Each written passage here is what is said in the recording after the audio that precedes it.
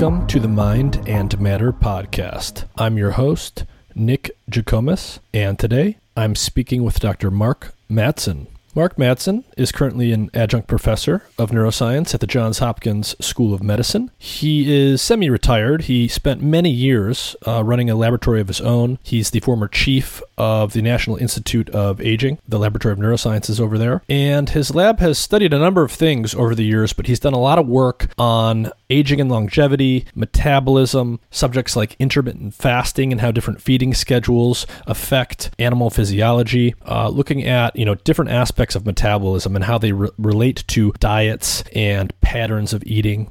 We talked about intermittent fasting on a daily basis. We talked about the so-called 5-2 diet. We talked about how the body uses energy in the form of glucose or in the form of ketones. So when we fast or we eat a ketogenic diet, we go into ketosis, where we switch from using glucose for energy and we start using ketones for energy. We talked about some of the physiological consequences of those two different metabolic states. We talked about the importance in animals of switching between different metabolic states and why we might be adapted to that as a kind of general way of life. We talked about how things like fasting and feeding patterns impact things like disease risk. We talked about neurodegenerative diseases like Parkinson's and Alzheimer's disease. We talked about how constantly eating boosts our risk for cancer and other forms of disease. We talked about the food industry and the medical system in the United States and how that relates to all of the chronic diseases that are really just a huge epidemic at this point. And we talked about all sorts of different aspects of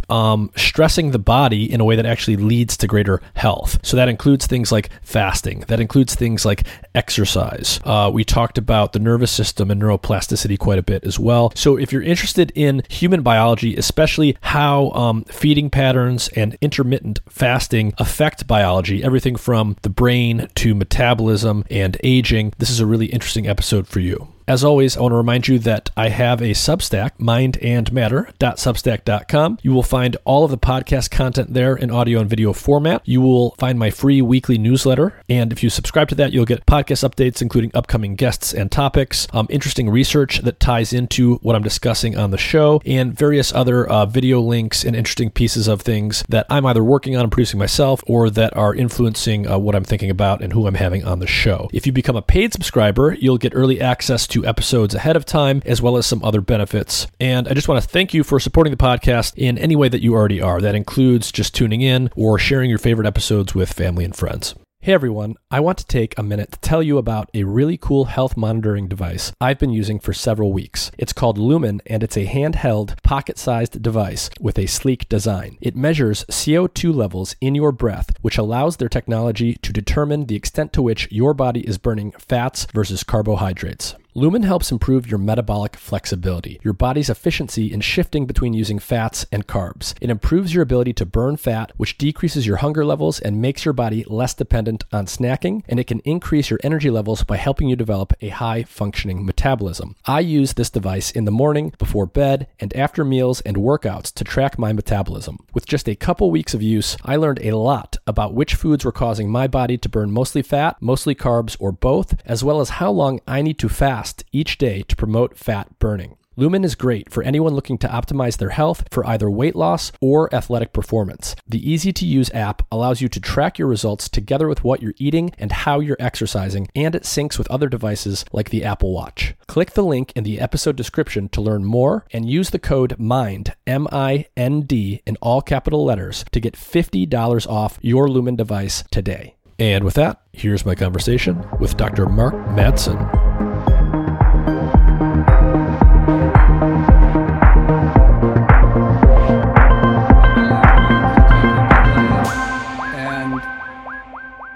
I started reading literature on aging, and there'd been mouse and rat studies showing that daily caloric restriction, cutting back on calories, can extend lifespan of rats and mice by a lot if it's initiated when the animals are young. By kind of decreasing increments of lifespan extension the later it started in life. And then I'd also saw a paper from a group at National Institute on Aging, where I eventually ended up actually, where they showed that every other day food deprivation or every other day fasting extended lifespan of rats and mice. And so we had animal models that are relevant to Alzheimer's, Parkinson's, and stroke. And if you're interested, I can go to the details. But anyway, the bottom line, we have models, either they're genetic or neurotoxin based, or in the case of stroke, it's actually a surgical procedure where you shut off the blood supply transiently to the brain. We found if we maintained rats or mice on every other day fasting, we start out by doing 3 months, and then we found we have to do it a minimum of 2 weeks to a month. But if we have them on intermittent fasting and then, for example, expose their brains to excitotoxins in models of Parkinson's or Huntington's disease, that neurons are resistant to degenerating, and the functional outcome is preserved. Being in the fasted state is protective against neurodegeneration. Yes, but we found it can't be just a one-time fast. It has to be cumulative over a period of time. And we can get to it later, but in all of our studies, and other people are finding this too, and it's even true to some extent in human studies, that it takes 2 weeks to a month of intermittent fasting to see robust effects on the brain and the heart. And yeah, so anyway, we can talk about what's happening during those 2 weeks to a month. Well, let's say let's just start out with two simple things to orient people here. So first, can you just give us a simple definition of intermittent fasting? And then, let's say that someone starts intermittent fasting today and they're going to go for several weeks. Let's just say they're going to go weeks and weeks, daily intermittent fasting. Walk us through those several weeks in terms of what some of the major physiological changes are going to be. Okay, good. So intermittent fasting, what it's not is a diet. The diet is what you eat, composition of your diet, and how much.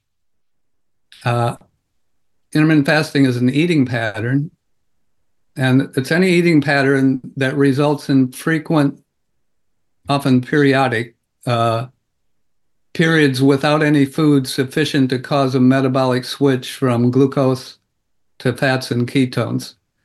So in humans, that takes about 12 to 14 hours if you're not exercising, just kind of normal daily activities. Mm-hmm.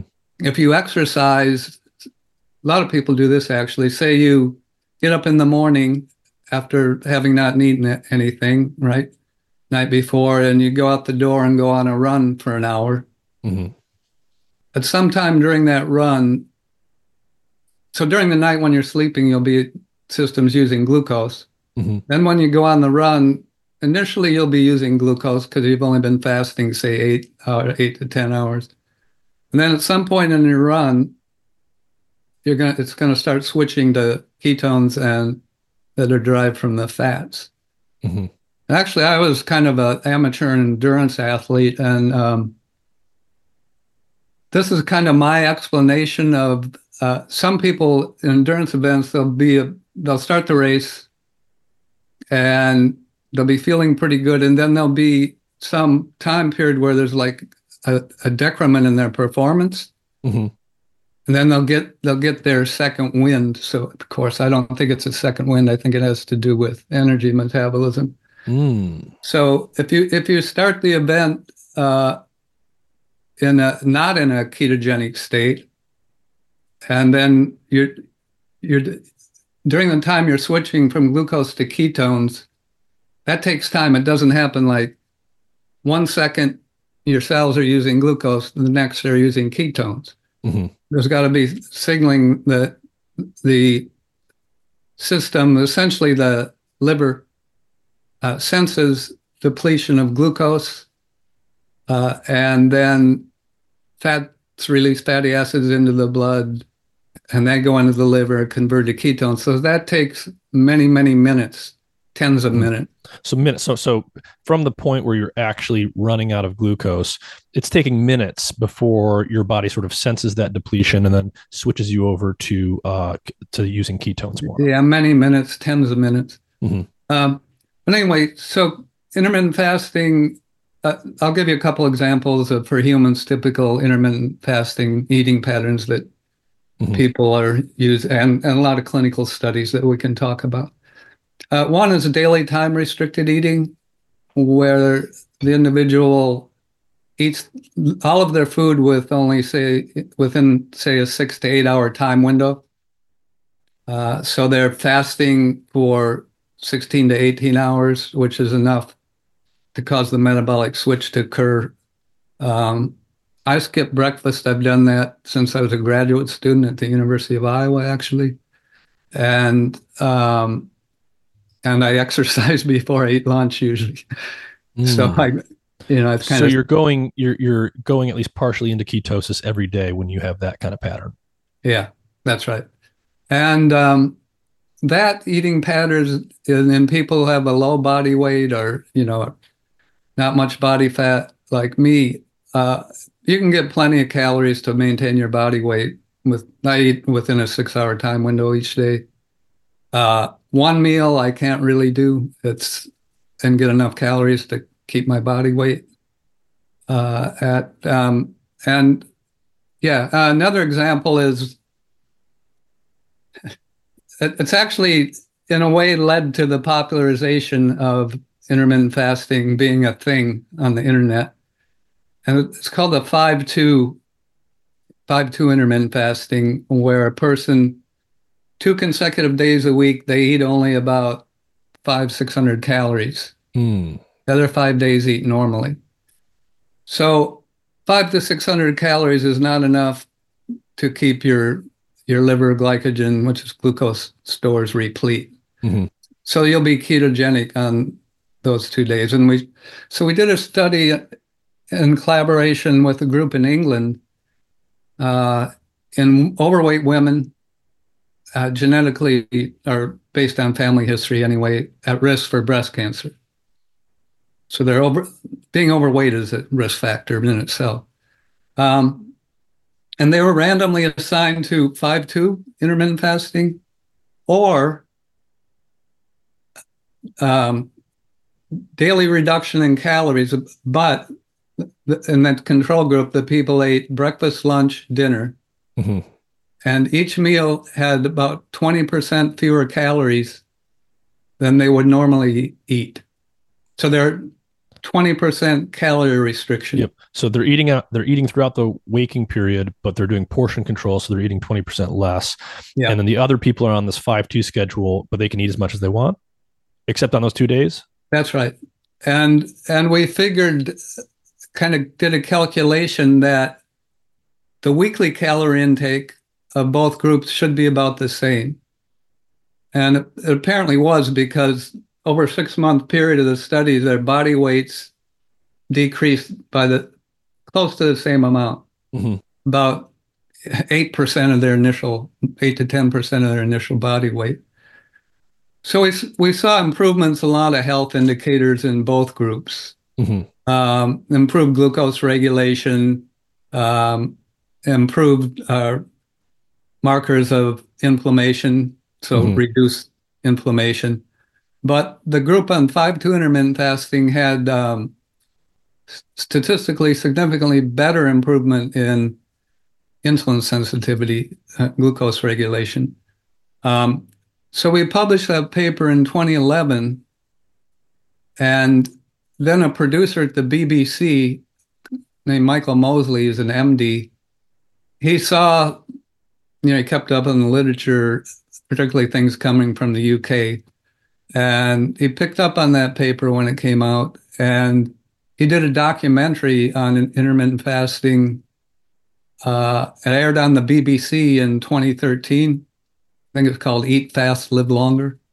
So he came to my lab and Walter Longo's lab in California and Chris Verdi up in Chicago. And he ended up doing this. He tried doing this 5 days, consecutive days a month, don't eat hardly anything. And he kind of liked this 5-2 intermittent fasting. Mm-hmm.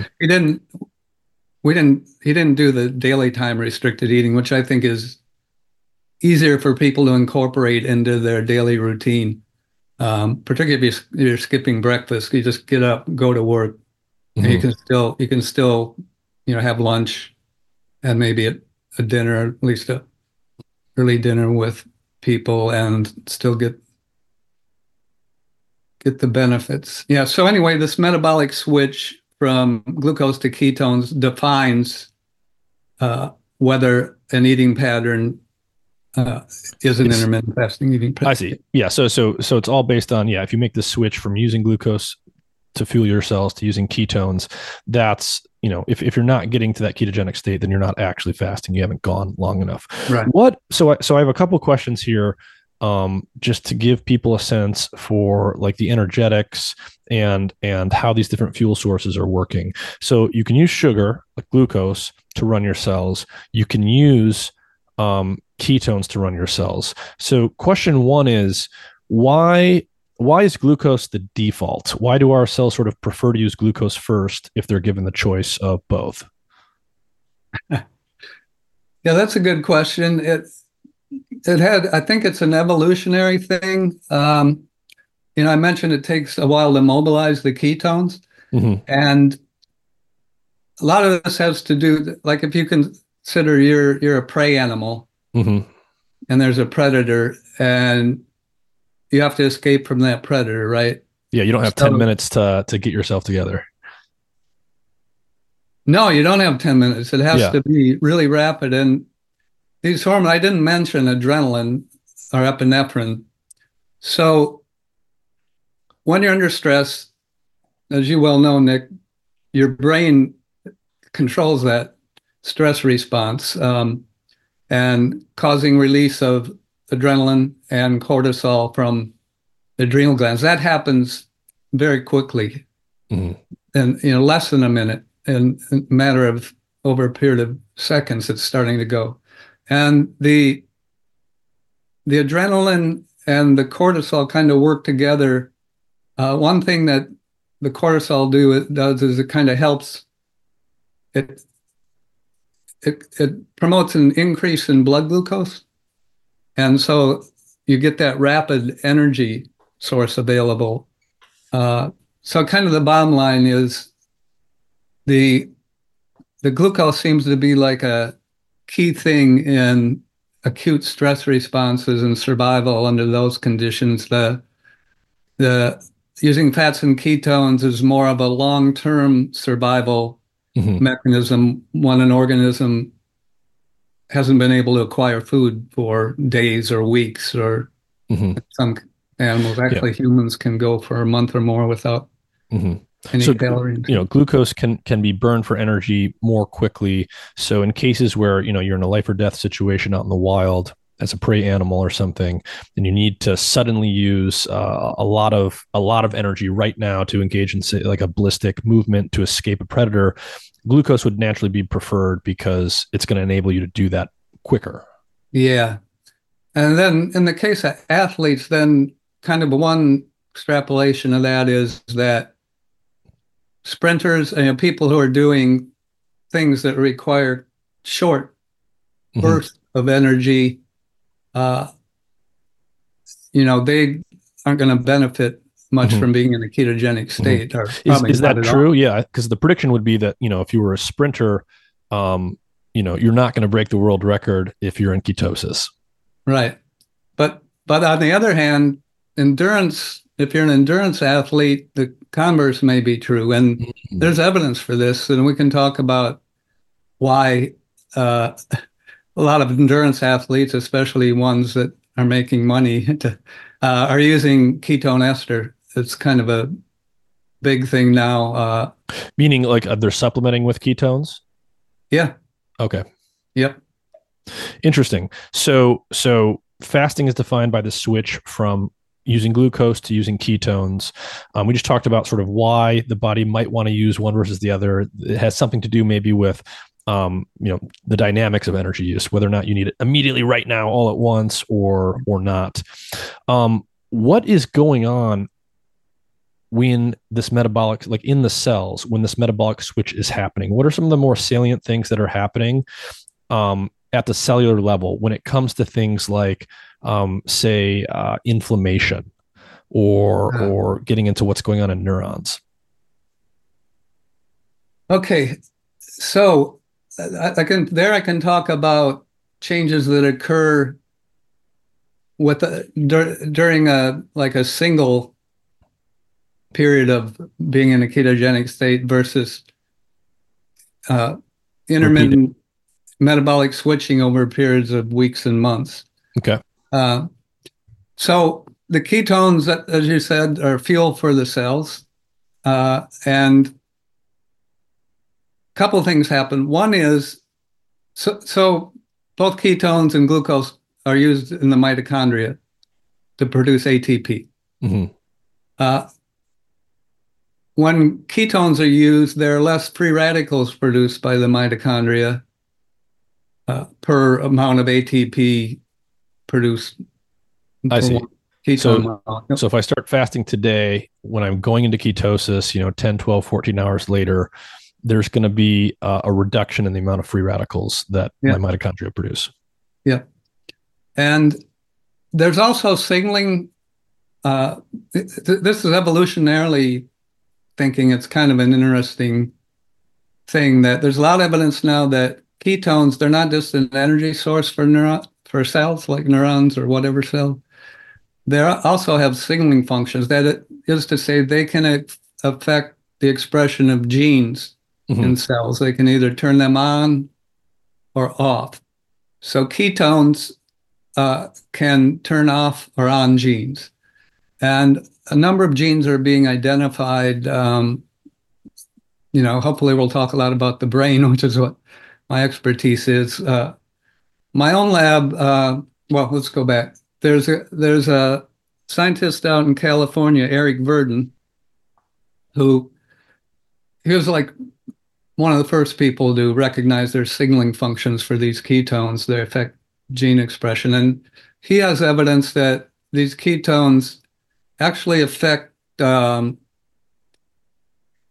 of the organization of the structure of the DNA, I guess you'd say, in the nucleus by modifying proteins that are called histones. And so that's one thing. We found that main ketone, beta hydroxybutyrate, or BHB, it will activate two transcription factors in neurons. One is called CREB, and the other is called NF-kappa B.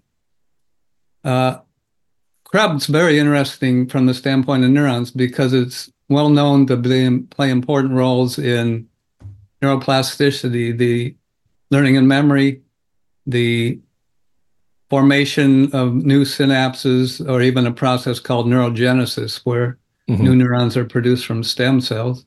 I see. So CREB is like a signal that anything that induces something like neuroplasticity, CREB will often turn on. CREB will be the thing that sort of turns on the genes you need for that plasticity, the things that are going to result in like more protein in the synapses. So you're saying the ketones can directly trigger that cascade of events. Yeah, that's right. And NF-kappa B is an interesting story. It was initially discovered and talked a lot about by people who study blood cells, and there it was, and it can have a pro-inflammatory effect. It can promote inflammation, but it turns out it can also, interestingly, prevent cell death. So it kind of makes sense. And we'd found in cultured neurons that if we activate NF-kappa B by pre-treating them with an inflammatory cytokine called TNF, tumor necrosis factor, that would actually protect the neurons against excitotoxicity, protect them against metabolic stress.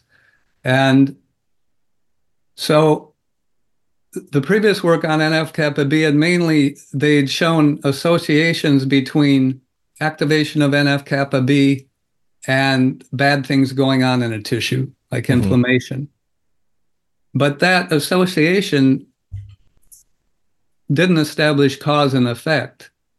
And even scientists can jump to conclusions like this. They could say, oh, NF-kappa B is activated in these inflamed tissues that must be causing or contributing to the inflammation or be a bad thing. But it turns out it's actually an adaptive stress response, the NF-kappa B activation. The cells are responding, in the case of the neurons, to TNF, which can potentially cause problems in a way that make the neurons more resistant to stress in general. Anyway, so the ketones. We found ketone, the way it activates, we found that it increases the production of BDNF, which is a neurotrophic factor, a protein produced and released from neurons that promotes the growth and survival of the neurons that release it or adjacent neurons with it interacting with. We found that the ketones induce production of BDNF. I see. So in general, it seems like the ketones are turning on pathways in the cell that have to do with growth and plasticity. Yes, and stress resistance. Stress resistance. Yep. Which is important. So you've got more plasticity, you've got more stress resistance or resilience of the cells, and then that's also coming with less oxidative stress because you've got fewer free radicals. Yeah. And these are kind of acute things that are happening, well, relatively acute over many, many minutes to hours in a ketogenic state. But then I mentioned early on that it takes, for example, improvements in insulin sensitivity, reductions in blood pressure. We could talk about that. Neuroprotective effects we've seen in my lab. Those, we don't see these for at least 2 weeks to a month after the initiation of intermittent fasting. I see. So most of the effects you're talking about, if you go into ketosis once, like today, you won't necessarily see all those things happening. You need to be doing this day by day for an extended period. Yeah. And we've, I've written a lot of papers on this. Well, kind of maybe the most important one was a New England Journal of Medicine review article that I wrote with a colleague of mine, Rafa DeCabo. And that was in 2019. And one point we made in there is we think, and elsewhere we published that the reason it takes so much time, weeks, a month or more to see, see the kind of changes you'd want to see when you go to the clinic and talk to your doctor and he does blood work, measure glucose, measure your blood pressure and so on. So these intermittent periods, so daily time restricted eating, for example. So for a certain time period each day, say 4 to 6 hours, you're in the ketogenic state. And during that time, pathways are activated in neurons and other cell types that kind of enhance their stress resistance and also help them conserve resources. For example, protein synthesis goes down. And that's because it's mTOR pathway, which maybe people have heard about, goes down. So in the fasted state, cells go into a conserve resources, stress resistance mode. Autophagy is increased. mTOR, which is kind of a key pathway where amino acids that stimulates amino acid uptake and protein synthesis, that's turned down. But then in the recovery period, eating after fasting, then things are switched back into a growth and plasticity mode. Protein synthesis goes up, so cells can produce the proteins they need to grow. Since autophagy was increased during the fasting period, garbage has been cleared out. We think during the recovery period is when mitochondrial biogenesis occurs, increase in the number of new mitochondria in cells. So the switching back and forth between conserve resources, stress resistance, and growth and plasticity mode over time is what can help optimize health. And this is analogous to exercise, Nick. I mean, so your muscle cells don't get bigger during exercise. Mm-hmm. They get bigger during the recovery. But if you don't get exercise, they're not going to get bigger, stronger, and healthier During the recovery phase. During the recovery phase. So you have to have this. It's all about these repeated bouts of stress, rest, stress, rest. Yeah. And in the case of fasting, it's a stress, mild, moderate. It's something that we've evolved to experience, same as exercise, right?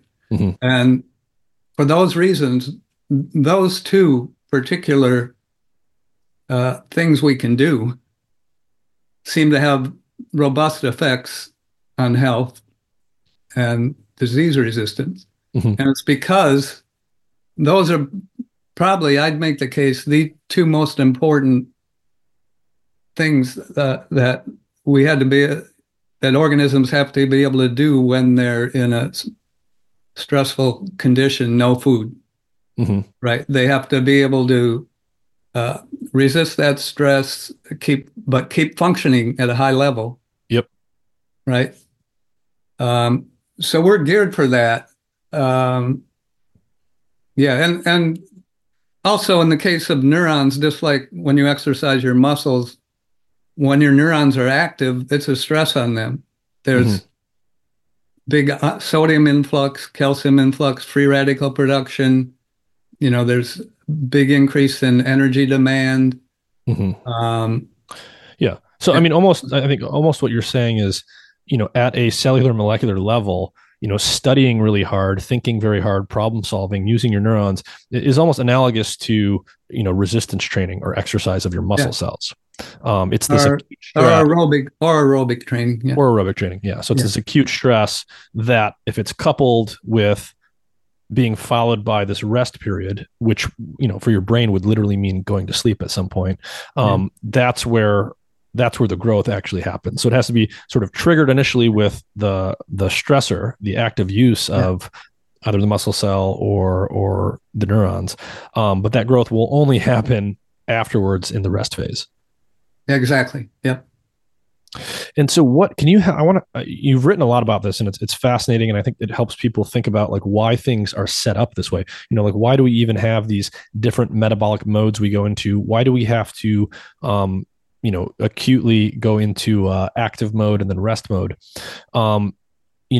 Is it because all of this stuff was baked into our behavior naturally? So if we think about humans living as traditional hunter-gatherers in their wild state, or we think about wild animals, they don't have civilization. They don't have this infinite abundance of food. So they're constantly, going out and exercising in order to get their food, and they're stopping to eat their food. And just based on the natural cycles of feasts and famine out in the wild, people were forced to engage in intermittent fasting, whether they wanted to or not. Is that how we start to think about why our biology works this way? Yes, I think it's an important way to think about it. It's always important to go back and try to ask the question, well, what was the advantage, or what explains why things are the way they are in biology and life, actually. And you got to go back to our evolutionary roots. And also, so I would consider eating breakfast, lunch, and dinner and an evening snack very abnormal from an evolutionary perspective. And our genetic constitution, we didn't evolve with that eating pattern. So it's very unnatural. And our systems, essentially what I've used the word, our cells and organ systems become complacent. They aren't, they're essentially in the growth mode all the time. and they're never having, the stress resistance, conserve resources mode. So for example, we talked about oxidative stress. Mm-hmm. Uh, and this has been done in animals where we can directly look at the cells and look at amount of oxidative stress in the cells. But when animals are fed ad libitum, they have food available all the time. Mm-hmm. And particularly as they age, the ability of the cells to remove free radicals is not good as they age. But if you put them on daily calorie restriction or every other day fasting, as they get old, their ability to get rid of free radicals is maintained. And what I'm talking about specifically there is that we have genes that encode proteins that their job is to remove free radicals, the antioxidant enzymes. Mm-hmm. And both, interestingly, both exercise and fasting will stimulate those genes. Mm-hmm. I see. So we have natural antioxidants that get triggered to do what they do when we stress our bodies either through fasting or exercise, which is kind of interesting because normally people think about antioxidants as only things that you eat. But you're saying that we have endogenous antioxidants that actually come bubble up from the inside. Yeah. So there are chemicals, a few in fruits and vegetables that can directly squelch free radicals, mm-hmm. but there aren't very many. Mm. Vitamin E is one, vitamin A. But these other chemicals that so the food supplement, dietary supplement industry, they kind of have it right, but not exactly. So you'll see on the shelves now sulforaphane or curcumin. Yep. Right? Resveratrol. Yep. Etc. And they have antioxidant on the bottle. But those chemicals don't directly squelch free radicals. In fact, what they do is they cause a stress on the cells. And the cells increase production of their own antioxidant enzyme. I see. And so I guess two things come to mind there. So one, well, so just to sort of repeat what you said and reiterate what you said, you're saying that many of these things marketed as antioxidants, like resveratrol, which is like the so-called red wine molecule, they're not actually antioxidants per se. They're stressing the cells so that the cell uses its own endogenous antioxidants. The two things that come to mind there for me are, one, I know that a lot of these compounds, including resveratrol, actually have very low bioavailability. So whether they can do this is one thing, but if they're not actually getting into our bodies, they're not doing it as much as we think they are. And then coupled to that is what you just told us about fasting. So fasting and exercise are reliable ways to get this endogenous antioxidant production up. And I think that's really important to emphasize because those are reliable behavioral methods to induce these antioxidants that we have endogenously, but people are sort of used to and trained to think about, oh, to get antioxidants, I have to go buy a supplement or I have to eat something.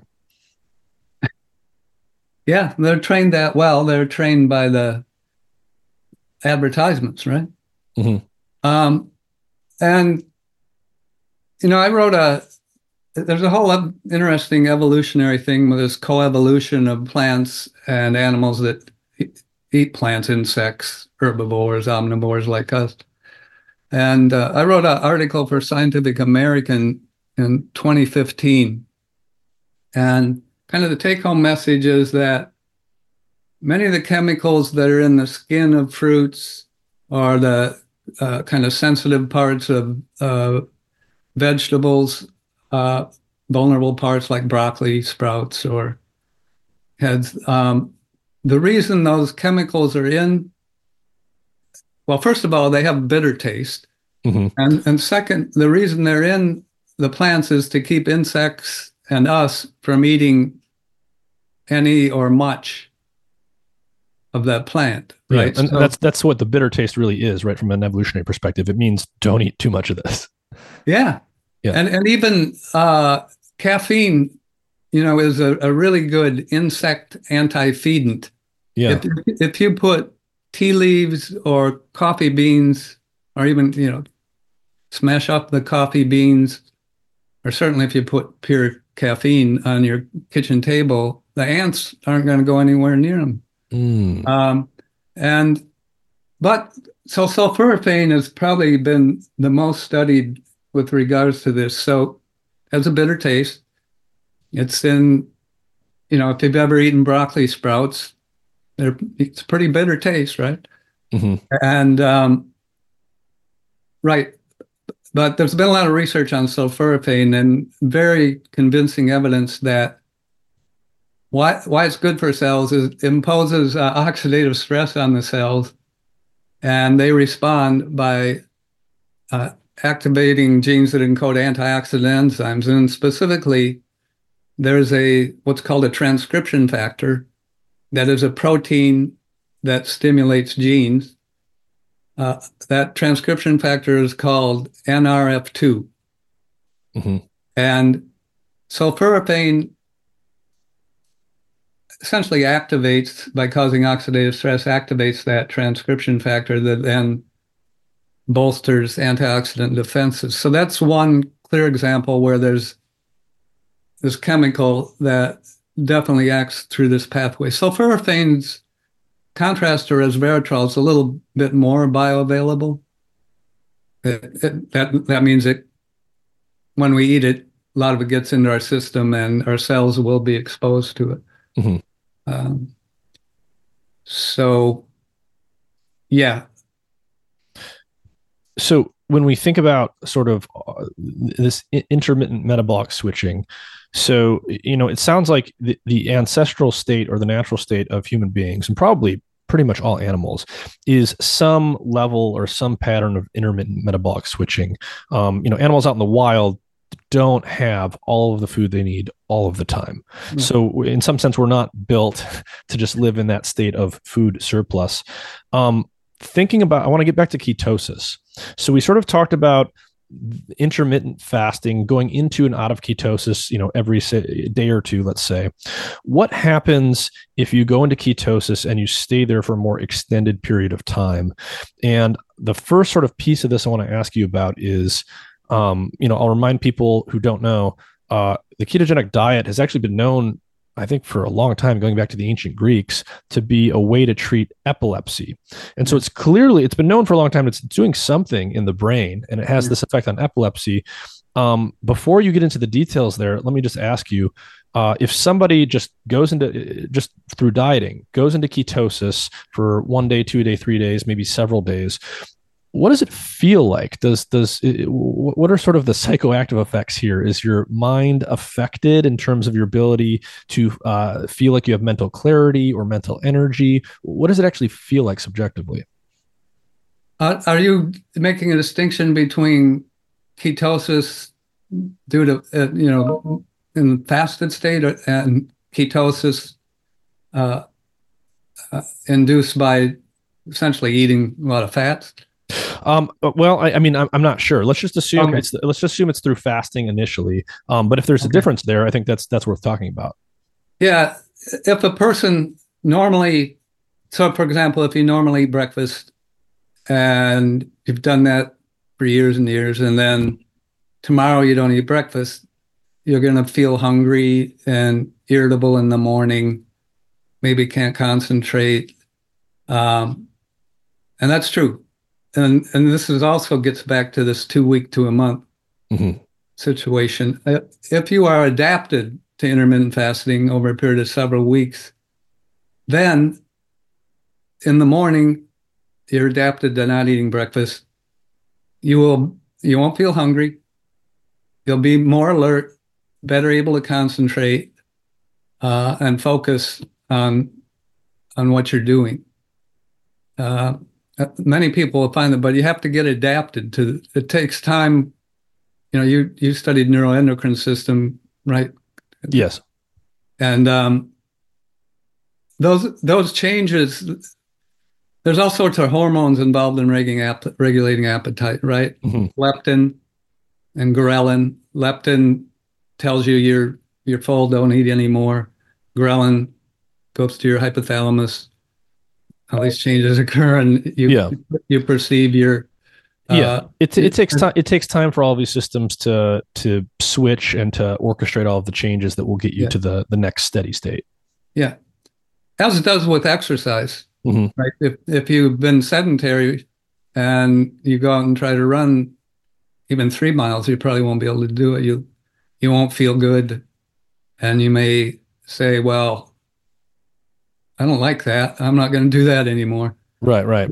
It's kind of the same idea with fasting. You've Yeah. got to kind of stick with it and get adapted to it. And Mm-hmm. then once you're adapted, you'll your brain will function really well. It's Mm-hmm. very true with exercise. And with kind of another way to look at this, Nick, is that everybody knows this, that after you eat a meal, particularly if there's carbs in it, Mm-hmm. you feel sleepy often, right? Yes. A big carb heavy meal. Right. So sleepy is the opposite of your brain being sharp and functioning well so they can focus on what you're doing.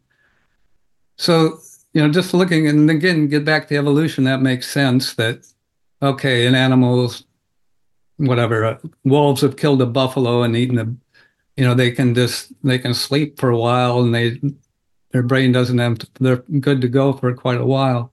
Mm-hmm. So again, this all kind of makes sense. Um, but, and then, for us, we don't like to feel hungry. But hunger is there for a reason, right? Mm-hmm. It's kind of a motivator. Yeah, yeah. Motivator to get food. But interestingly, once you're adapted to these very short term fasts, right, of whatever, 16 hours, once you're adapted to that, you won't feel hungry. Actually, I think a lot of people I've talked to, myself included, you'll appreciate the food more when you do eat it. Yeah. Yeah. I mean, it's like, I think everyone, it's easy to forget this, but I think everyone knows it from experience. It's also just kind of common sense, right? Like the more you're deprived of something, the sweeter it is once you get it. Yeah, that's right. Yeah. I mean, yeah, when you're dying of thirst, that glass of water is, like unlike anything else. And, likewise, if you force yourself to be a little bit hungrier for longer or more frequently, when you do sit down to eat, the tastes are just enhanced, literally. Yeah, we're intelligent beings. We can put off a reward if we know that it benefits us to put off the reward.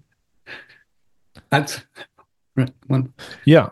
So the other thing, I want to ask you about here that's related to metabolic switching and ketosis, all of the stuff that we've been talking about, is if we think about the average American today, the average American, for many, many decades at this point, has been eating, the so-called Western diet, which just means it's calorie dense and it's freely available. We're essentially the average American eating the average American diet is essentially never fasting. So we always have glucose in the system to use as energy. We're never going into ketosis if we're like the average person. What is the connection there, if anything, to chronic disease in general, but neurodegenerative disease in particular, things like Parkinson's, things like Alzheimer's? You were getting into that earlier, but is there a connection between never being in intermittent metabolic switching, never being in ketosis, and developing these neurodegenerative diseases later in life? Yeah. I can kind of divide this up into animal studies and human studies. Mm-hmm. So in humans, epidemiological studies, pretty convincing now that people with obesity and insulin resistance are at increased risk for Alzheimer's and age-related cognitive impairment. Mm-hmm. Of course, they're also at bigger risk for stroke because of the cardiovascular effects, atherosclerosis, and they're in a state of chronic inflammation. They're in a state where their cells are not able to deal with free radicals very well. That can actually increase risk for cancer. So that's one thing that's very clear. This Western type eating pattern, being in a, never getting into a ketogenic state, it's a big risk factor for most cancers. All the major cancers, cardiovascular disease, diabetes, and in the case, so Parkinson's, the data, as far as the data, are a little less clear, but we do see in our animal models that intermittent fasting protects the dopamine Mhm. producing neurons. I see. Just a quick question on the cancer side. Is it fair to, I mean, it seems commonsensical to make that connection to me. It seems very natural to think, okay, if we're always in feeding mode, if we're always supplying our body with all this energy, well, cancer is just unrestricted growth. So if we're always in growth mode, we're going to be more likely to push things in the cancer direction. Is that essentially what you just said there? That and also there's this two-stage model for cancer development that's kind of generally accepted, is that step one is there has to be some damage to genes, some mutation. Mm-hmm. That mutation is in a gene that's involved in controlling cell growth and survival. And so that's step one. And then step two is that there has to be a mechanism to keep the cells in a growth mode. So I guess step one is mutation and then go into this continuous growth mode. If you deprive cancer cells of glucose in a dish, in a culture dish, they can be very easily, it will inhibit their growth. They can be easily killed by radiation or chemotherapy. I see. So, but if you give them ketones, and in case of most cancers, not all, they're still susceptible to being killed by the radiation. Yeah. So the cancer cells, maybe even more so than non-cancer cells, really want to use glucose. They want to use glucose. Yeah. So if you don't put, even if the cancer is there, like you've created the cancer through mutation, if it doesn't have the fuel to power that hyper growth, it's much more easily susceptible to being taken out either by the immune system or by radiation or some kind of medical treatment. Yeah, and it's been shown clearly in animals. You take cancer cells and you put them into the animal under the skin, and a tumor will form. Or in case of like glioblastoma, brain cancer, you can put glioblastoma cells in the brain, and a tumor will form. And the intermittent fasting and daily calorie restriction will slow the growth of the cancers. And there's many human clinical trials ongoing now, dozens actually. Where they're actually using fasting as part of the treatment itself. Yeah. Why wouldn't, so I've rarely heard this talked about outside of conversations like this with people like you. I've seen people with cancer. I've talked to many people who know people who've had cancer themselves.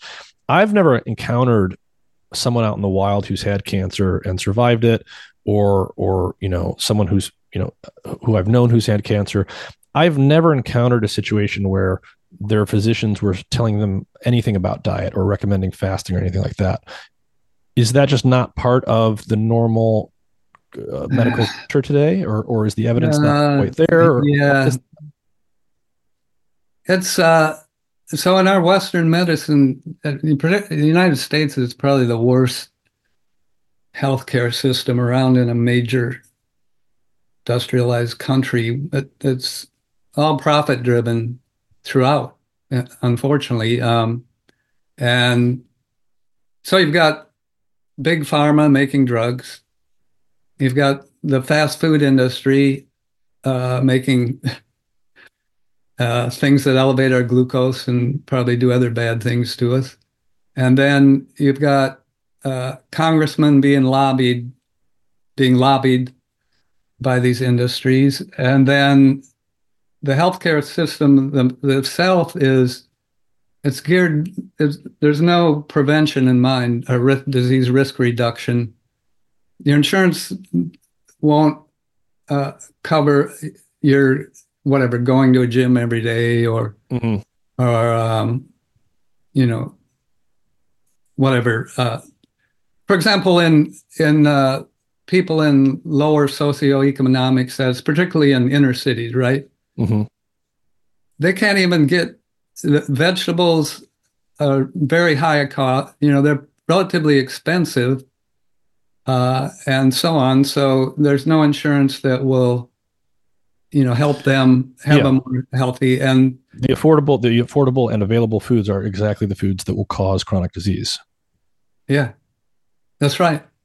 And there's no mechanism. There's a lot of industries pushing that in a way.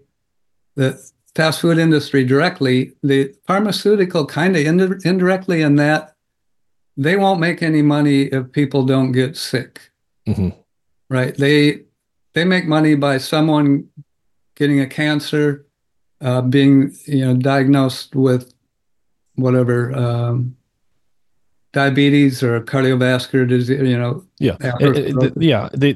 do the best when there's an extended treatment that requires many interventions over time. Right. So education is what you're doing right now. I mean, it seems like we're kind of fighting a insurmountable battle, but if people can be educated and motivated and kind of encouraged to change it. One part of this too now is it's transgenerational, right? So kids that they grow up, if their parents, for whatever reason, don't exercise and eat mostly junk food, those kids are highly likely to adopt the same patterns. Yep. Right?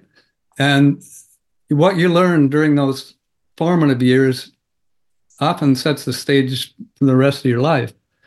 So there has to be some mechanism put in place to address that.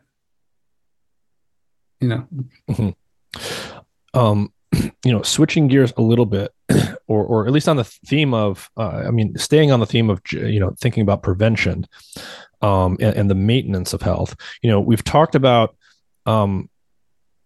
intermittent fasting and fasting in general. We've talked about exercise, how if you stress the body in the right way, in the right pattern, it can actually have adaptive effects. I think the technical term for this is hormesis, and you've written about this. But on this general subject of hormesis and challenging the body in an intermittent fashion, another type of challenge that I think is really interesting, and you're definitely seeing this in certain parts of the culture, has to do with things like temperature and hypoxic stress. So I want to talk about temperature for a minute and how that affects things like just physiology in general, but things like mitochondrial health and metabolism. A lot of people are getting really into things like ice baths, going into the cold on purpose. They're getting into things like saunas, going into the heat on purpose. Is this a type of stressor that's analogous to things like exercise, that will have actually potentially adaptive beneficial effects? The short answer is yes. The benefits of heat or cold exposure, intermittent heat and cold exposure relative to exercise and fasting, I think are not as great, but there are benefits. We've got a sauna, infrared sauna, and I usually do it every other day or so for like 45, 50 minutes, get up to like 130, 140 degrees. So you sweat. Mm-hmm. So I'll start with heat.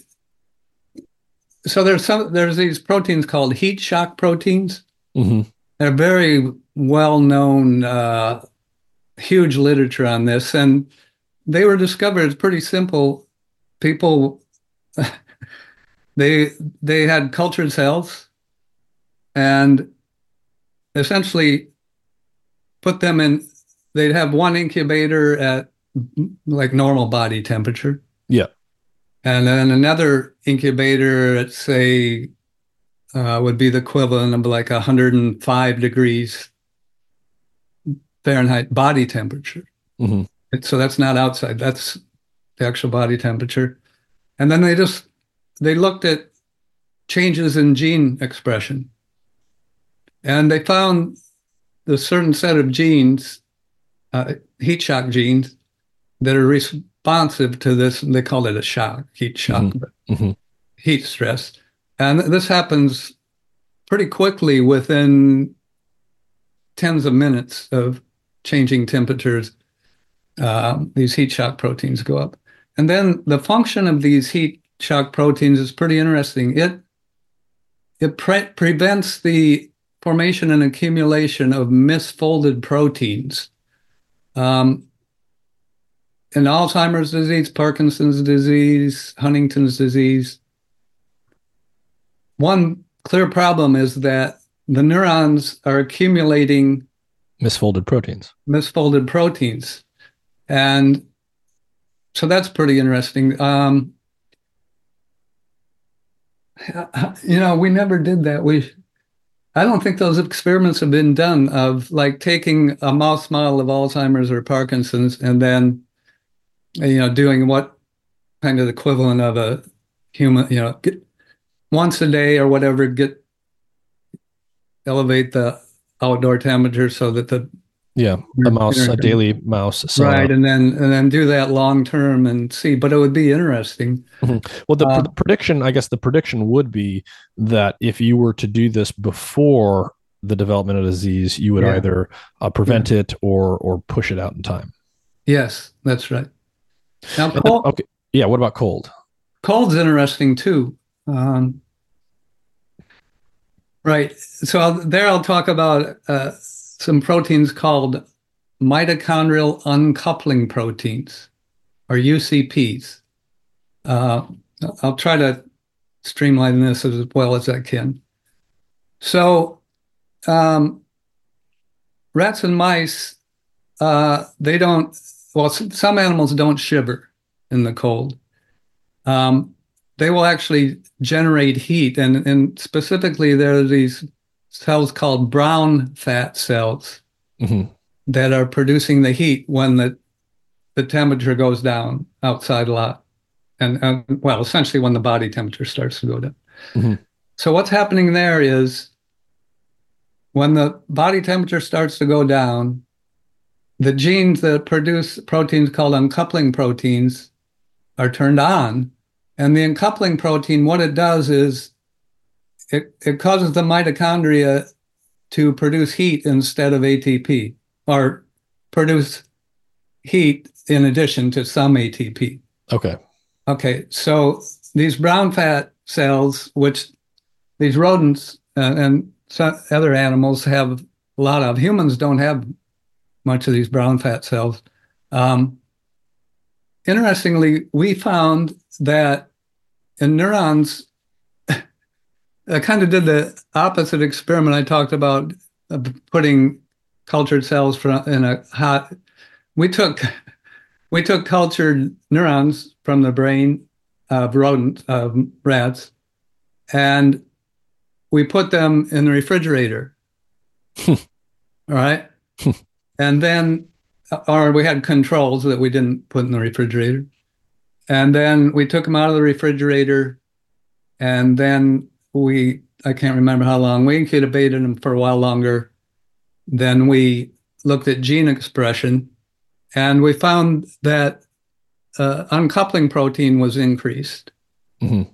Okay, but then we found that using a drug that activates uncoupling protein in the absence of any change in temperature.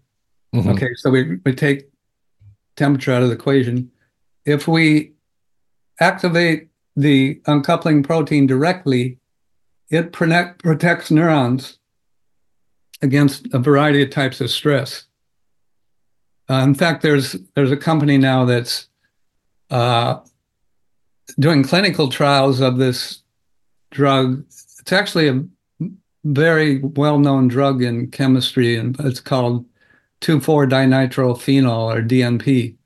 And people actually used to take this to lose weight, Mm-hmm. because it causes uncoupling. So they'll be essentially the calories will be used for generating heat, and their body temperature goes up. They lose weight. Hmm. But a few of these people had the bright idea, okay, I'm taking this amount of DNP and I'm losing whatever, 2 pounds a week. Hey, I'll take a lot more and I'll lose, in Oh, 2 weeks, I can lose 4 40 pounds. pounds. And Yeah. they died. Because they just overheated? Yeah, essentially, yeah. Yeah. So okay, yeah. So there was a weight loss drug, 2,4-dinitrophenol. It affected mitochondrial uncoupling protein. It did cause them to lose weight, but you can't have too much of a good thing. So people were essentially overdosing on this drug and overheating. Yeah, but so lower dose, much, much lower dose, 100-fold lower doses we find are neuroprotective in animal models. And um, many drugs that humans are prescribed now, Mm-hmm. you can overdose on. Mm-hmm. I mean, opioids we know all about that, right? You can Yeah. die if you take too much, but there are many other drugs Mm-hmm. that can kill you. So there's always kind of Yeah. this ideal range, in this case of a drug that's inducing stress. But I think this is an idea in terms of, can we at least mimic some of the effects of exercise or Mm-hmm. caloric restriction by Yeah. some sort of Well, pharmacological. yeah, I mean, in you have a review paper on hormesis that was really interesting, and you've got this really interesting table in there where you talk about different drugs that seem to have, at least at certain doses, have neuroprotective effects that might be able to mimic, you know, the hormesis like effects of things like fasting and stuff. And so this is a really interesting idea. And I want to ask you about some more of these drugs. So you just told us the example of 2,4-dinitrophenol. It actually did help people lose weight. We know the mechanism by which it was doing that, and it had to do with the mitochondrial uncoupling stuff you were just talking about. But of course, you then said you could have too much of a good thing, and people started overdosing on it. The other type of drug I want to ask you about, because you have it in this table here, and it's also similar, I think, to the ones that are in the news a lot right now, are these GLP-1 weight loss drugs. So can you tell, is there anything interesting going on there? And are there any potential words of caution you might have given what you just told us about the other weight loss drug? So one quick comment before the GLP-1 analogs. Mm-hmm. Okay, so back in the 1990s, we did these studies with it's called 2-deoxyglucose. Mm-hmm. So it's a molecule very similar to glucose, but cells cannot use it to produce ATP. And anyway, the bottom line is it competes for glucose in the cell. So if you feed it to an animal, the cells will think they aren't getting enough glucose or as much glucose as they had been. And in fact, if you give it to animals, it will cause them to start producing ketones. Mm. It tricks the whole system into thinking that there's not enough glucose around. And so we found that 2-deoxyglucose was beneficial in our animal models of stroke and Parkinson's disease anyway. Okay, so for the GLP-1 analogs, so this is an interesting story, and I know a lot about it because so I was a laboratory chief at the National Institute on Aging for 20 years. And so I had a big neuroscience lab with about 50 people in it or more. And one of the investigators in another laboratory, Josephine Egan, who focused on diabetes, mainly from a clinical standpoint, she developed a GLP-1 analog. That is a protein that's similar to GLP-1, but its amino acid sequence is a little different. Um, what is GLP-1? Glucagon-like peptide 1. It's a hormone. It's produced by cells in your gut. It's released into the bloodstream when you eat a meal. And in particular, glucose seems to be the most important stimulator. So it's released into the blood. It does two things that are good for glucose regulation. Well, fairly directly. One is it stimulates insulin production by the beta cells in the pancreas. So when GLP-1 goes into the blood, that it's playing an important role in that rise in insulin when you eat a meal. So the insulin's function is to stimulate cells so that they remove glucose from the blood. Muscle cells, liver cells, brain cells, whatever. Okay. Second way that GLP-1 improves glucose regulation, it actually increases the sensitivity of cells to insulin so that it takes less insulin to stimulate removal of glucose from the blood. I see. Okay. So then, so is that does that mean it improves insulin sensitivity? Yes. Okay. It does. Okay. Yep. Acts on your muscle cells, liver cells, even your brain cell to do that. Now, GLP-1 itself, it doesn't stay around in the blood very long. Mm-hmm.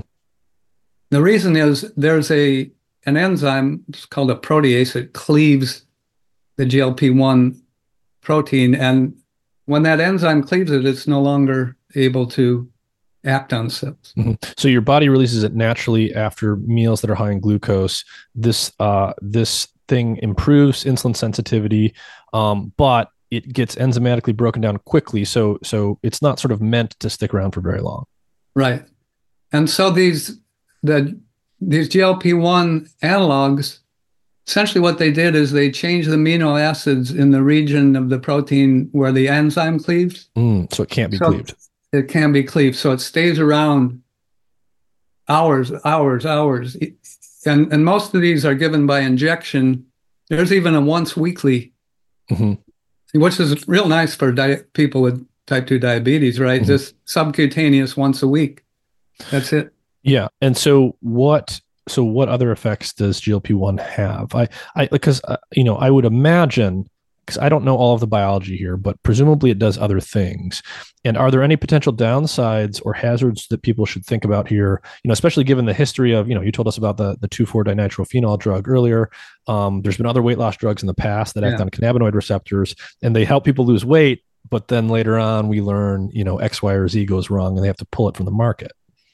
Yeah, well, all I can say there is we'll see what happens. It has been used in diabetes patients for a decade.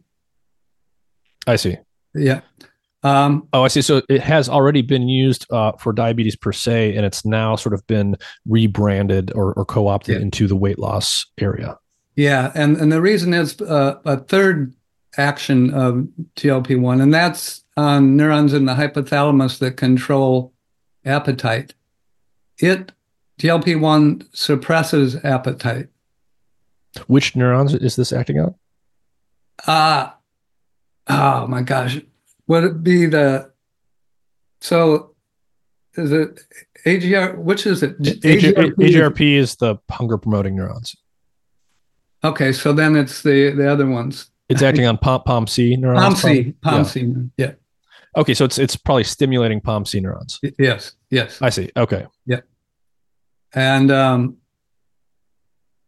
so okay, so that's how it's acting. It isn't really acting in a adaptive stress response. I wouldn't consider it like an adaptive stress response mechanism.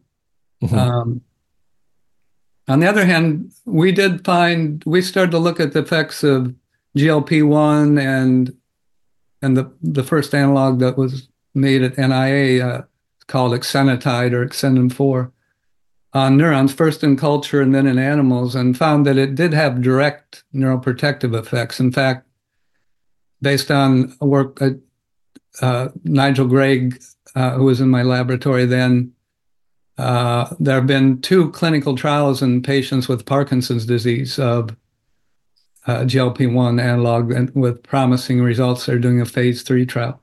So I don't know about long-term, adverse effects. For example, I don't think there's been much at all done in terms of cancers. So anyway, so far it looks fairly safe, but I'm not promoting it. I promote exercise, eat a healthy diet composition, moderation in calorie intake, maybe intermittent fasting. I think sauna is good. I think the cold exposure is fine. You and I think are on similar wavelength. When you start tweaking with some hormonal signaling pathway like that. There can be unintended consequences. Yeah. And oftentimes the biology is incompletely understood. We understand one piece of it, but we don't even realize some larger picture it belongs to. Like, for example, naturally, as given my scientific background, like when I look at these GLP-1 agonists, you mentioned they have a specific protein domain that makes them rapidly cleaved by proteases. That evolved for some reason. That's not a design flaw. Yeah. And so I would imagine that keeping these things around, constitutively, or at least for hours at a time, is probably eventually going to do something else that we don't even know about yet. Yeah. I want to ask you more about behavioral and lifestyle things, including what you do in your own life around diet and exercise. Before we get there, I want to ask you one more question about ketosis. So things that we've covered so far, we talked about what ketosis is. We talked about ketones like BHB, how they can be used in place of glucose. We talked about how going into ketosis can lead to a number of beneficial changes, decreases in oxidative stress and free radical production, increases in neuroplasticity, et cetera, et cetera. We talked about a lot of good things. Is there any downside to ketosis? If you were to stay into ketosis permanently for days and days and weeks at a time, are there any detrimental effects? Well, in the case of fasting, starvation, you start to lose muscle mass when you get too low. But in the case of like ketogenic diet, if you're on a ketogenic diet, you're getting your caloric needs met. Are there any? Do those people have any symptoms, or are there any downsides? Well, if those people are eating a lot of saturated fat, there's downsides for the cardiovascular system. I think it's, my looking at the data, and there have been a lot of studies on this, it's not good. On the other hand, if you're eating good fats, omega-3 fatty acids, for example, I don't know, but I would think that you're not getting the stress recovery effects that you see with intermittent fasting. In other words, you're not really stressing the, you're only getting sort of one side of the coin. Yeah. So, I mean, it's based on everything that you've studied and we've talked about so far, it seems like, a lot of people get obsessed with trying to think about the right diet. Like, should I be on the ketogenic diet, or should I be on a high carb diet or some other diet? It seems like your point of view is probably that it's not so much about having a diet. It's about going through this pattern of challenging and then recovering, and going through this sort of intermittent metabolic switching pattern. And, perhaps the details of what your diet is don't matter as much as making sure that you have that sort of back and forth pattern. The details of the diet matter some, but regardless of the composition of the diet, the intermittent fasting is beneficial. In animal studies, for example, we put rats or mice on a diet where very high in saturated fat, put fructose in their drinking water, right? So it's like, and they become obese and diabetic. If we put them on intermittent fasting, that has a very clear beneficial effect. On the other hand, if one looks at lifespan, well, first of all, the animals on the McDonald's type diet have a shortened lifespan. Intermittent fasting can extend that somewhat, but it doesn't extend it as much as it does in rats and mice that are on a healthier diet. I see. So in other words, you can extend the lifespan through intermittent fasting, even if you maintain a poor diet. So even if you're continuing junk food, if you just add the intermittent fasting, there can be longevity benefits. They're just not going to be as big as if you also change the diet. That's true, but I'm not saying it's okay to eat. So it's like I'm not saying you're advocating that, but like so let's say someone eats a very poor Western diet right now. Step one could just be start intermittent fasting. And step two can be then slowly start to substitute for different foods. And that each of those steps would move you in a good direction. Yeah, that's right. Okay. And exercise. And keep your mind intellectually challenged. What so you mentioned earlier a few things about yourself. You said that you've been, I think, a runner for many years, and it sounds like you do daily intermittent fasting. Can you just talk a little bit more about what your current sort of eating and fasting schedule and exercise schedule is, and how long you've been maintaining that? Yeah. So I get up, since I retired, I get up about 7 a.m. Then I I write, or I have a podcast too. I do that. Anyway, the mornings I kind of keep my mind intellectually challenged while I'm in the fasted state. Then I exercise usually for an hour between 11 and 12. And then I eat a meal.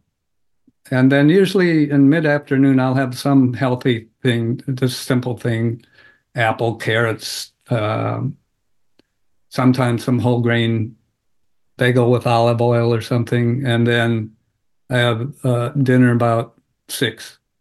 And the composition of my diet it's mainly vegetables, nuts, fruits, fish. I do eat whole grains. I mentioned whole wheat. I eat oatmeal. There's a lot of chatter that, that any grains is bad for you, but I'm not on board with that. If you look at these blue zones, which I'm sure you've heard of, these are spots in the world where the people living there have exceptional longevity. And there's a number of these different blue zones, and so there's people with different genetic makeup, but it's not just they're all whatever Japanese or Asian heritage. But as far as diet goes, uniformly those blue zones, their diet is mainly complex carbohydrates. Like 70 to 80% of their calories is complex carbohydrates. A root thing like sweet potatoes, beans, and vegetables, maybe some fruits. And they're living 90, 100 years old. There's a lot of centenarians in those. So just from that alone, from the standpoint of humans, suggests that eating a diet that has a lot of carbs, as long as it's, essentially no simple sugars, can be healthy. So anyway, that's kind of composition. Then,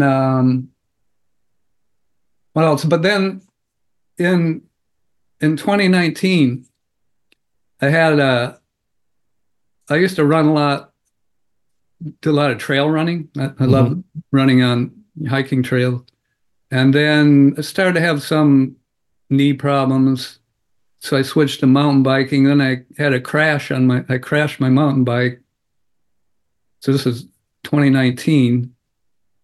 And, so I'm in my 60s, right? And I'm riding on these highly technical trails I probably shouldn't have been riding on, but as you get older, Nick, you're young now still, but as you get older, you'll find that your mind, you still think you're young, but your reaction time, your strength, your balance, coordination, they're declining, even though you don't necessarily notice it that much. Mm-hmm. But anyway, I had to have 3 surgeries and on my core muscles, and then that screwed up my gait, and then I got tendonitis in my tendons, and then that's kind of an interesting story. It's just a personal story. It doesn't really have anything to do with intermittent fasting, but I've had pain issues in my whole life. Like I've had to sit on a donut cushion for many decades. Even when I was in graduate school, I had like really bad heartburn that seemed to even had endoscopy, and it didn't really look like any bad things. And then I had these surgeries, and the doctors were saying, well, we're surprised you're having such severe pain given what looks like on MRI or whatever. And so we did genome-wide exome sequencing on me. That means it took my DNA and sequenced all the genes. And it turns out I have a mutation in a gene that encodes a voltage-dependent sodium channel that's highly expressed in neurons that convey pain, the nociceptive neurons. And this mutation, it's called a gain-of-function mutation. The bottom line is that the sodium channel, which controls the depolarization of nerves, it opens more easily than a norm. I see. So you have hyperexcitable pain neurons. Yeah. So I have a lot of pain issues now. So I've had them. I guess I'm saying all that. I've kind of had to modify my exercise accordingly. So now it's more just walking and then stationary bike where I can get my heart rate up like 130 and sweat and stuff, and then I do some kind of other muscle toning stuff. Yeah. Well, while we're talking about exercise too, we talked about the importance of going from, challenging the body to recovery phase, right? So exercising your muscles, allowing them to rest, stimulating your neurons, allowing them to take a break. That pattern is very important. When it comes to the challenge side for your muscles and your cardiovascular system, so when you're exercising, I assume that you can exercise too much. And so what does that actually look like? And how does someone know if they are pushing their body too hard or too often? I guess you can look at a single bout of exercise. So evolution did a good job in selecting out individuals who would die if they exercised in one bout of exercise. It's, anybody who's been endurance athletes knows even endurance athletes, your body and mind isn't going to let you go so far that you actually die like acutely. Mm-hmm. It's very rare that happens. Sometimes it can happen in people, but usually they have some underlying, cardiovascular problem, for example. Mm-hmm. But as far as, training and how much is too much over time, I'm not an expert on this actually, but kind of key thing is you don't want to injure yourself, right? You can get overuse injuries. Mm-hmm. I've had a number of those things. Mostly with me, it's a common thing, whatever, plantar fasciitis or this or that. Well, I mean, I guess there's two things here. I think there's probably just the common sense side, like, right, if you're doing something so much that you're in pain, you probably have gone too far. Yeah. The piece maybe that you can speak to more is, when we talk about intermittent fasting, like going on, off, is there something to be said about say, not doing, let's say you're doing resistance training, you're lifting weights or something, is there a benefit to, having rest days in between exercise days versus having like 2 or 3 days of hard exercise in a row? My understanding, and I'm not expert on that, is yes, that it is a benefit to have a long, particularly for resistance training, where you're like straining and actually physically damaging your muscles during that, and that's been shown. It may take several days to get full recovery and grow, build up the muscle fibers and strength and mitochondrial biogenesis and all that. Aerobic exercise seems to be more amenable to daily, fairly hard sessions. So typically endurance athletes will, I used to coach high school cross country, so I made the training, weekly schedule there. And usually it's like you mix it up. You do, some long runs at kind of just a moderate intensity, and then you'll maybe do 1 day, intervals, at high intensity in those intervals, and then maybe throw in one long run at higher intensity a week. And I think those are just kind of standard ways that have been, and I think that's true, as far as injury goes, if you do too much speed workouts as runners, they're much more likely to get injured, particularly these high school kids who may not even be training in the off season much. And you got to build up, they come in the fall, and some of them, they're supposed to, but they may not have run much during the summer. So like the first 3 weeks to a month, you're mainly just going on long runs and maybe just some moderate, short intervals. And then you kind of build up, because there's a lot of things going on there. It's not just your cardiovascular and respiratory systems, it's your muscles and tendons and, the whole chain of things that are connected, and how much stress they're being put on relative to what they've been experiencing, prior to starting that. We've covered a lot of ground when it comes to fasting and a lot of the underlying biology and stuff. When it comes to daily intermittent fasting, how would you summarize for the average person why or why not they should do that, and what the major potential benefits are if they start intermittent fasting, if they are used to the standard American pattern of just eating all day? Okay, when you start again, you'll feel hungry and irritable during the time you hadn't previously been eating. That will dissipate, and within 2 weeks to 4 months, you'll feel more alert, more productive, particularly during the fasting period. You're going to find better mental clarity, able to focus.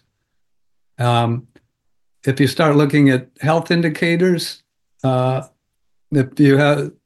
you're overweight, particularly, you'll be losing fat, and particularly belly fat, the abdominal fat around your waist, which is the bad fat. You'll have better glucose regulation, and your blood pressure should go down, maybe resting heart rate go down somewhat.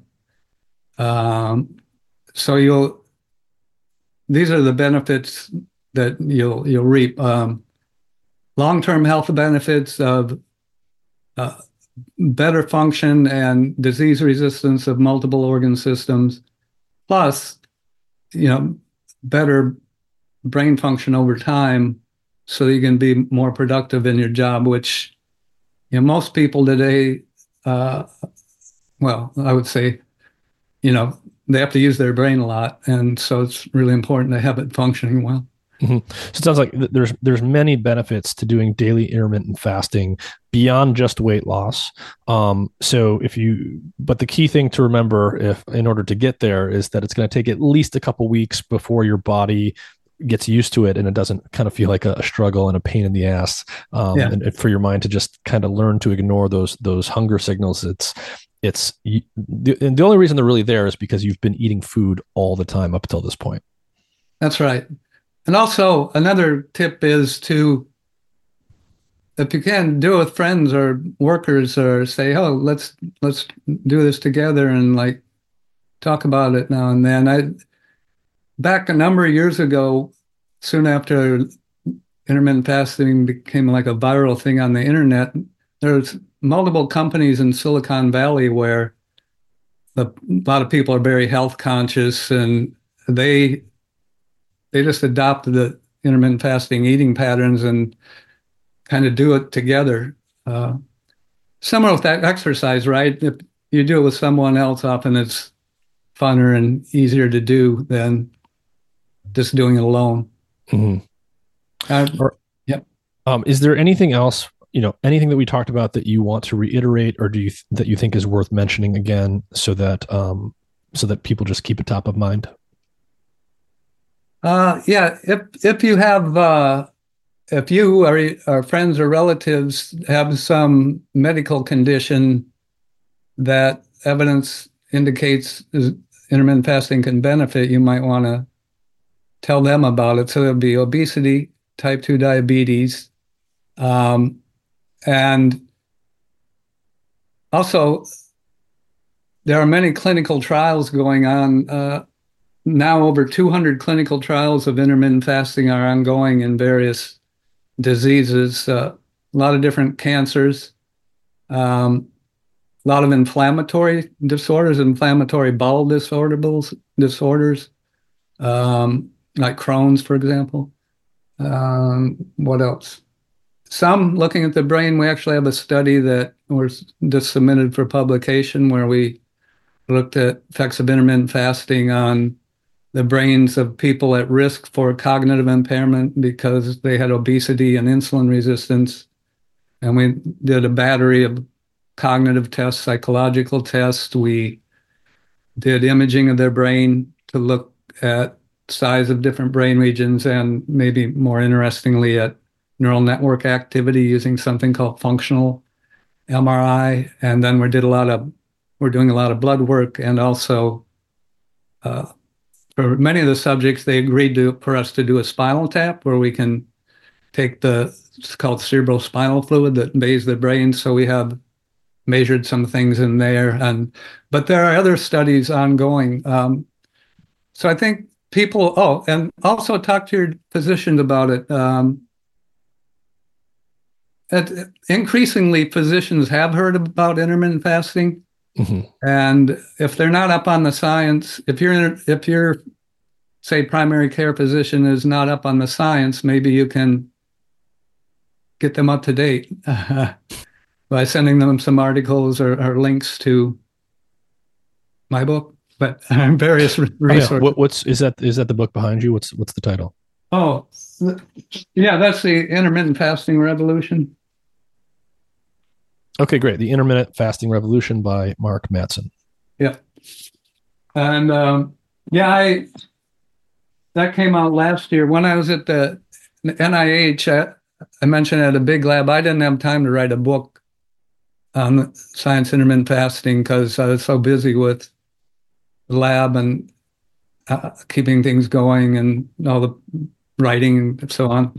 So even though we started the research in the 1990s, I finally got around to writing books. So this is a science with like a couple hundred references and so on. So I tried to write it so layperson can understand, and hopefully it was at a level that people can understand most of it and yet, learn a lot of new things by reading. All right. Well, Dr. Mark Mattson, thank you for your time. This was fascinating, and I definitely learned quite a bit. Thanks, Nick. I enjoyed it, and take care and keep up the good work.